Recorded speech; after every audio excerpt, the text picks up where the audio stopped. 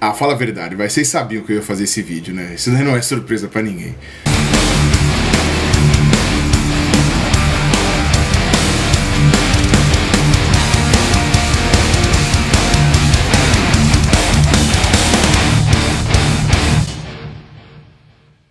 Olá pessoas, este é mais um vídeo meu aqui na internet. Eu tô fazendo ele porque, como já era previsto e eu sabia disso, o meu outro vídeo deu muita polêmica. E eu gosto sempre de dar uma resposta pro meu público, né, de dar um feedback das coisas que acontecem aqui no canal. Já não é o primeiro vídeo complemento que eu faço com relação a algum assunto que eu tenho abordado. Esse aqui merecia também. Bom, no começo do meu outro vídeo, eu falei que eu ia falar merda. Mas, ao contrário do que muita gente interpretou, aquilo não foi uma desculpa pra poder falar o que eu quisesse. Aquilo foi uma constatação, uma conclusão. Um monte de gente nos comentários complementou informações que eu tinha deixado ou corrigiu coisas que eu tinha falado errado. A minha ideia aqui era pegar todos os comentários que eu recebi que me corrigiam de alguma forma e ficar mostrando ponto a ponto aqui. É claro, ia ter que verificar a veracidade de tudo isso daí mesmo pra ver se a pessoa não tava me enganando, etc. Mas não dá. Passou de 2.000 comentários, eu não tenho mais como acompanhar tudo e o vídeo ficaria com 7 horas. Então não dá, não tem condições. Então eu vou fazer o seguinte, eu peguei os principais críticas em que eu vou me justificar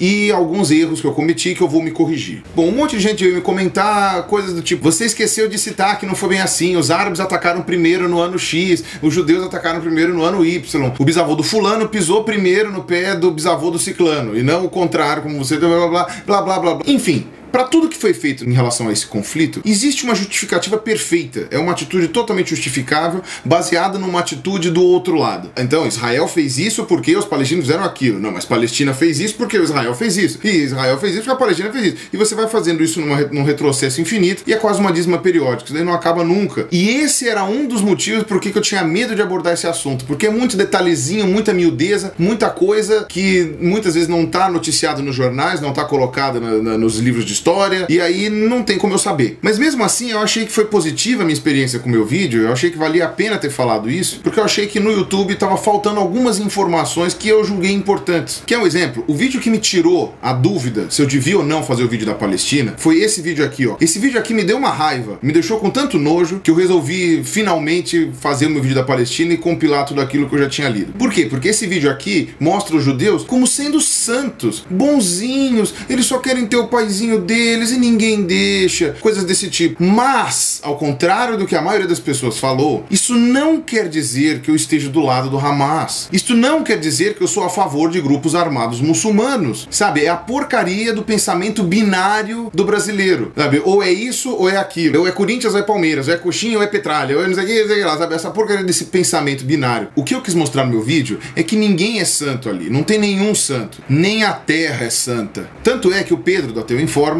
já tinha feito um vídeo que era para tomar muito cuidado com as estratégias do Hamas, de fazer para a opinião pública internacional Israel parecer um monstro. E é para tomar cuidado mesmo, e eu comentei isso no meu vídeo. Só que é para tomar cuidado com a ideia oposta também, de fazer achar que os israelenses não cometem erro nenhum. Mas o pessoal aqui no Brasil escolheu lado, igual time de futebol, e já tá torcendo para um dos dois igual arquibancada. Então se vocês não entenderam a ironia no final daquele meu vídeo, eu acho então que eu fui sutil demais. Bom, então agora eu vou dar um compilado das críticas mais comuns e a minha explicação do porquê que eu falei aquilo ou se foi um mal entendido. Você omitiu isso, omitiu aquilo, seu desonesto? Gente, algumas coisas eu omiti porque senão o vídeo ia ter 50 horas. É impossível falar tudo. Então eu deixei algumas coisas de lado que, na minha concepção, não eram fundamentais para o entendimento do conflito. Quer um exemplo de umas coisas bem legais que eu deixei de fora? A história do Lawrence da Arábia e a relação entre os ingleses e os árabes contra os turcos. As guerras que aconteceram depois da fundação de Israel, tá? Que são relevantes, óbvio que são relevantes, mas não pro aspecto que eu quis dar pro meu vídeo. Eu queria falar principalmente da fundação de Israel e de como as coisas estavam agora. E outra, omitir é quando você sabe de alguma coisa e não conta. Muita coisa que o pessoal comentou nos comentários, eu não omiti, porque eu simplesmente não sabia.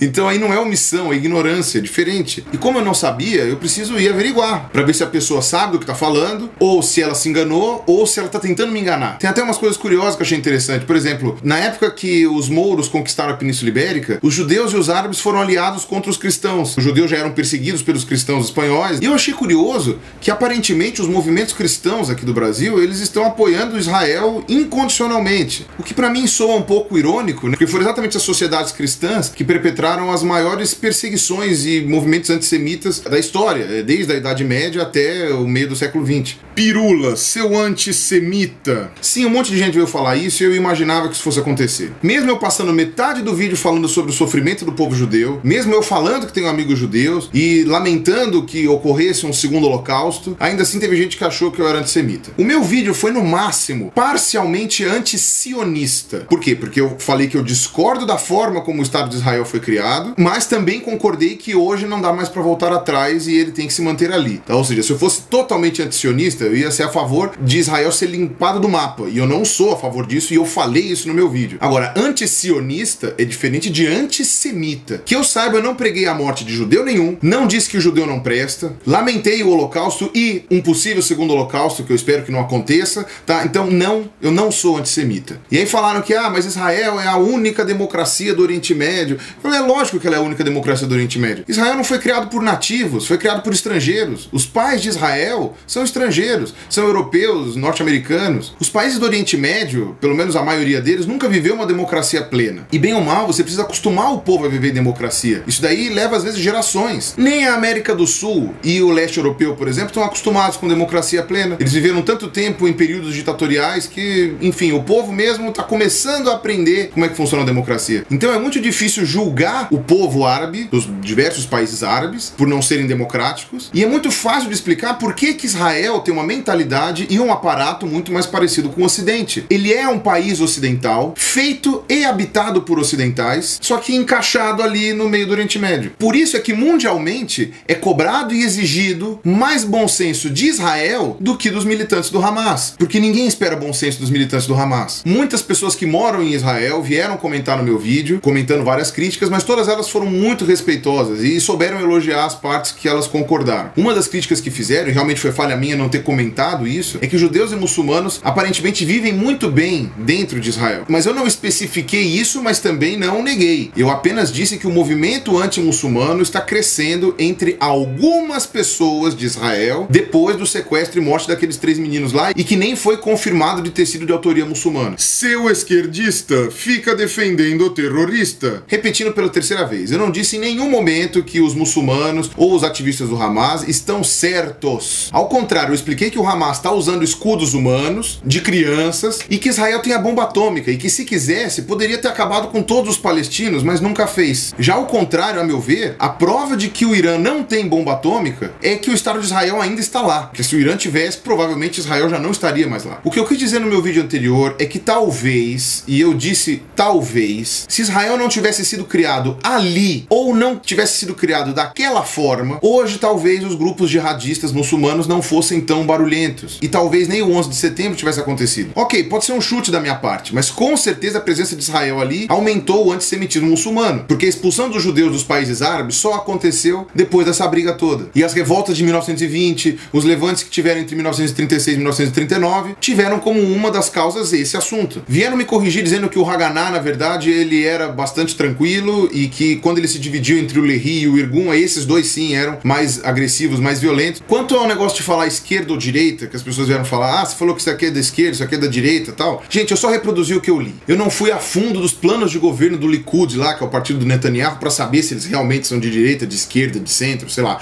Eu confiei no que eu vi. Eu repeti o que falaram na entrevista do Benny Morris, inclusive eu acho que o Benny Morris falou isso, e o que eu tinha lido nas fontes que eu apresentei, que estão todas na descrição do meu vídeo lá. Inclusive, alguns grupos sionistas eram, na verdade, socialistas, como aqueles que montaram os kibbutz lá. O Dodô Corrêa lembrou muito bem disso. Se eu falei errado, que algum partido é de esquerda ou de direita, por favor, vocês me mandem as fontes, porque aí eu me aprofundo melhor. Perdão se eu falei errado, tá? Isso daí não era o foco principal do que eu tava querendo dizer. Você foi muito imparcial? Parabéns! Então, eu recebi muitos comentários assim. E é estranho colocar nessa lista aqui, porque na verdade esse comentário não é uma crítica, ele é um elogio, né? As pessoas estão me elogiando por ter sido imparcial. Mas desculpa se eu vou magoar vocês, mas eu não fui imparcial. Claro, eu apenas narrei muita coisa que eu li, mas não tem como ser totalmente imparcial. Não dá. Eu juro que eu tentei ser, mas não dá. O Cauê Moura foi imparcial no vídeo dele, ou pelo menos muito muito mais imparcial do que eu. Eu fui imparcial até um pedaço, até que chegou uma hora que eu falei abertamente que o problema começou por causa do sionismo. Essa é a minha opinião, foi a opinião que eu construí lendo as coisas que eu li, e se alguém discorda, ótimo que discorde, grave um vídeo resposta, escreva um texto me criticando, enfim, aponte aonde eu errei, mostre fontes diferentes. Eu tentei fazer do meu jeito, se alguém aí consegue fazer melhor, go ahead. Na minha opinião, o conflito se originou por causa do sionismo, mas eu admiti que agora é tarde demais para voltar atrás e a solução tem que ser outra. A maior cagada do século XX foi fazer o Estado de Israel, seu louco, maluco, e as guerras, e o holocausto, e o comunismo do Stalin, etc, etc. Ok, eu posso ter pegado pesado nessa frase, eu sabia que ela ia gerar alguma polêmica, aliás, eu até avisei antes, mas eu continuo concordando com ela. Vamos definir aqui o que é a palavra cagada. Tá? Por várias fontes de dicionário que eu olhei, o sentido que eu quis usar para a palavra cagada é trabalho mal feito, é alguma coisa mal organizada, mal feita, mal planejada. Então, cagada é quando você faz alguma coisa errada, tentando arrumar um problema ou consertar alguma coisa. O termo cagada que a gente usa no dia a dia é quando você tenta fazer alguma coisa e ela dá errado, e você não sabia que ia dar errado, lógico. Nesse sentido, uma guerra como um todo, existir a guerra, a guerra não é uma cagada, a guerra é um conflito. Podem ser cometidas várias cagadas durante a guerra. O início de uma guerra pode ser uma cagada, mas a guerra em si não é uma cagada. Mas muitas vezes a guerra é iniciada por uma questão inevitável. Por exemplo, a Segunda Guerra começou com Hitler invadindo a Polônia. Foi uma cagada Hitler invadir a Polônia? Do ponto de vista bélico, não. Do ponto de vista dos planos do Hitler, do que ele queria fazer, não foi errado, estava certo. É uma atitude condenável, é óbvio que é condenável. Foi bom pro povo da Polônia? Lógico que não foi. Mas a atitude em si não foi uma cagada do ponto de vista nazista. Israel foi uma cagada, por quê? Porque um monte de gente se reuniu para resolver um problema, um monte de países e de pessoas acharam que aquela ia ser a melhor solução e não deu certo. A coisa fugiu do controle, não foi feita da maneira como eles tinham imaginado e deu errado. Ou seja, no quesito cagada, a atitude da ONU, da Inglaterra, whoever, que resolveu a questão palestina foi sim a pior do século. A mais relevante, a que dura mais tempo, sei lá, 65 anos já, que tá matando gente, essa porcaria dessa coisa que fizeram lá em 48, 49. Você pode falar que a guerra do Vietnã, por exemplo, foi uma cagada. Foi uma cagada. Ficou muito famosa, foi relevante. Só que não ficou 65 anos matando gente. Desculpa se você não concorda, desculpa se eu ofendi alguém, perdão, mas é a minha opinião, Você disse que a Bíblia é irrelevante, que não ia citar a Bíblia, e depois citou Josué, Evangelho de João. Como você é burro, cara. Que loucura. Primeiro que eu não disse que não ia citar a Bíblia e cito depois, tá, gente? Fui eu que escrevi o roteiro daquele vídeo, eu não sou esquizofrênico ainda. Eu falei que eu ia citar a Bíblia o mínimo possível, porque eu ia explicar, mas pro final do vídeo, o argumento bíblico era irrelevante. Os judeus moravam ali na Palestina, sei lá quantos mil anos atrás, isso estando escrito na Bíblia ou não, e os líderes da época acharam por bem voltar pra lá por causa de uma identidade que, por coincidência, foi construída na base da religião, mas poderia ser uma relação afetiva construída com outros laços, parecido com o que aconteceu com os índios brasileiros mesmo, uma questão vinculada com a sociedade deles, aonde estão enterrados os antepassados, coisas assim. Não tem por que ser religioso, mesmo porque a cidade sagrada mesmo para os judeus é Jerusalém, o resto não necessariamente é. E principalmente o argumento de que a terra era deles há, sei lá, 300 mil anos atrás e que por isso eles têm direito sobre ela, usando esse mesmo argumento dos índios, mostra que não dá legitimidade para os judeus a presença deles naquela terra. O que dá legitimidade para aquele lugar é a quantidade de judeus que moravam ali até aquele período lá do século XX. E isso sim é um bom argumento, e eu expliquei isso direitinho no meu vídeo. Mas vamos lá, vou continuar falando disso. Chegaram a me falar até que vários países sugeriram outras regiões mesmo para que o Estado judeu fosse montado, tá? Só que os líderes sionistas da época que não quiseram. Isso sim é uma influência bíblica, não dá para negar, mas eu acredito que a grande maioria dos judeus, né, daquela época não se importariam de ter um Estado judeu em outro lugar. Tanto é que muitos que fugiram para o Brasil, para os Estados Unidos, para o Canadá, continuaram lá, tá? Continuaram aqui no Brasil, não foram todos para Israel depois que Israel foi feito. Então eu acho que eles não faziam muita questão de morar na Terra Santa. Eles queriam um lugar seguro, em que ninguém mais fosse fazer genocídio com eles e que eles pudessem governar do jeito que eles acreditam. Então, tipo, nesse aspecto, eu falei que eu sou a favor do Estado judeu. Eu fui olhar, eu até agradeço ao rapaz que me passou essa informação, mas até os nazistas chegaram a sugerir um Estado judeu. Eles queriam que os judeus fossem para Madagascar na época, que naquele momento estava sob domínio alemão. Eu achei muito louco isso, porque eu não fazia a menor ideia de que isso tinha acontecido. Aí eu comentei que os palestinos que foram expulsos pelos judeus mereciam voltar pro lugar de onde eles foram expulsos. E me chamaram de incongruente, porque eu disse que isso não se aplica aos judeus que foram expulsos lá na época do Império Romano. Isso pra mim não é a mesma coisa. Me desculpa se alguém aí discorda, discorda, mas pra mim não é a mesma coisa. Uma coisa, por exemplo, eu moro nessa casa, aí vem alguém, me expulsa dessa casa e eu passo a vida inteira lutando pra conquistar essa casa de volta. Isso é uma coisa. Outra coisa é isso ter acontecido com o meu tataravô, numa casa que eu nunca vi na vida, que eu nunca morei, que eu nunca tive nenhuma identidade com ela, e querer que aquela casa seja minha de novo. Sabe como se chama esse processo de você tentar consertar um erro que aconteceu em tempos imemoriais e que reflete uma realidade atual? Chama-se compensação histórica. E eu não acredito em compensação histórica, porque senão você vai ter que ficar compensando todo mundo em todos os lugares. Aí o pessoal veio argumentar que naquela época os palestinos não aceitaram os termos e condições que Israel propôs para que eles não fossem expulsos lá da terra que seria o futuro Estado de Israel. Basicamente é o mesmo que alguém chegar na tua casa e falar assim: olha, eu não tô te expulsando, eu tô falando assim, você pode aceitar essas condições aqui que eu tô te dando, senão você vai ser expulso. Desculpa, mas eu acho que isso é algo errado, eu não concordo com isso. E o engraçado é que o grupo de pessoas que você vê na mídia comentando que tomou as dores de Israel, em boa parte são as mesmas pessoas que criticam os sistemas de compensação histórica que está sendo implementado pelo governo aqui do Brasil, com relação aos negros, aos indígenas, etc. Como, por exemplo, as cotas raciais em universidades. Quer dizer, compensação histórica para os negros é um absurdo, imagina, eles que trabalhem e façam tudo sozinhos. Agora, compensação histórica para os judeus, eles merecem, coitados. Eu já tinha comentado sobre as cotas raciais, eu continuo discordando do sistema de cotas raciais, da existência deles em universidades e da forma como eles foram aplicados, mas não da maneira como as pessoas costumam discordar por aí, tá? Então eu vou deixar aqui o meu vídeo explicando o que eu acho do sistema de cotas. Quanto à questão da minha suposta incongruência ao ter citado Josué, mas muita gente escreveu isso nos comentários. Não foram uma, não foram duas, não foram 10, não foram 20 pessoas, foi até mais do que isso, que falaram nos comentários que eu tinha feito uma incongruência ao ter citado Josué e antes ter falado que não ia citar a Bíblia. Na boa, eu fiquei muito triste de ter que explicar isso em vídeo. Eu até vi depois o pedaço de novo do vídeo pra ter certeza de que eu não dei uma entonação que pudesse ser mal interpretada, de que eu não tinha falado alguma coisa errada, mas não. Sinceramente, não dá pra entender. A explicação que eu achei pode ter sido desatenção de quem ouviu, sei lá, a pessoa tava fazendo outra coisa ao mesmo tempo. Eu usei Josué como um exemplo de como os judeus, como eles retaliaram os ataques que eles estavam sofrendo dos árabes lá na Palestina na década de 40. Eu não disse que a reação dos judeus foi feita com base no livro de Josué. Eu podia ter citado qualquer outro exemplo que explicasse de maneira mais fácil a maneira como os judeus atacaram. Só que eu preferi citar Josué porque está no Velho Testamento, o contexto me pareceu que era mais coerente, que era uma comparação válida. Sério, não tem mais nem o que falar sobre isso. Você anti-americano, ficou claro no seu vídeo? Eu não sou anti-americano ou anti-estadunidense. Eu já fui 2 vezes para os Estados Unidos, eu tenho visto americano, tenho amigos nos Estados Unidos, eu gosto dos Estados Unidos, eu adoro muita coisa dos Estados Unidos. Só que uma coisa é você gostar de um país, outra coisa é você passar a mão na cabeça quando eles fazem merda. Não é porque eu critiquei os Estados Unidos que eu odeio os Estados Unidos. Os Estados Unidos se meteram sim em muitos conflitos do século XX, assim como a União Soviética também, ou talvez tenha pecado em não ter citado a União Soviética. Mas pelo menos nas últimas intervenções, os Estados Unidos só fizeram merda. A emenda ficou pior do que o soneto, sabe? Não é juízo de valor, é uma constatação mesmo. Eu não odeio os Estados Unidos. Eu já odiei há muito tempo atrás, mas isso eu pretendo explicar num outro vídeo que inclusive faz parte da minha pauta desse ano. Vocês ainda vão ver a minha explicação sobre isso. Você disse que o que Israel está fazendo com os palestinos é limpeza étnica? Eu não disse isto. Prestem atenção no que eu estou falando. Eu nunca falei isso. O que eu falei de limpeza étnica era o que eu li naquela reportagem sobre o que eles estavam fazendo com as mulheres negras etíopes judias. Ó, gente, fazer um adendo rapidinho, tá? Ao que eu gravei, tá? Eu gravei ontem, o que vocês acabaram de assistir.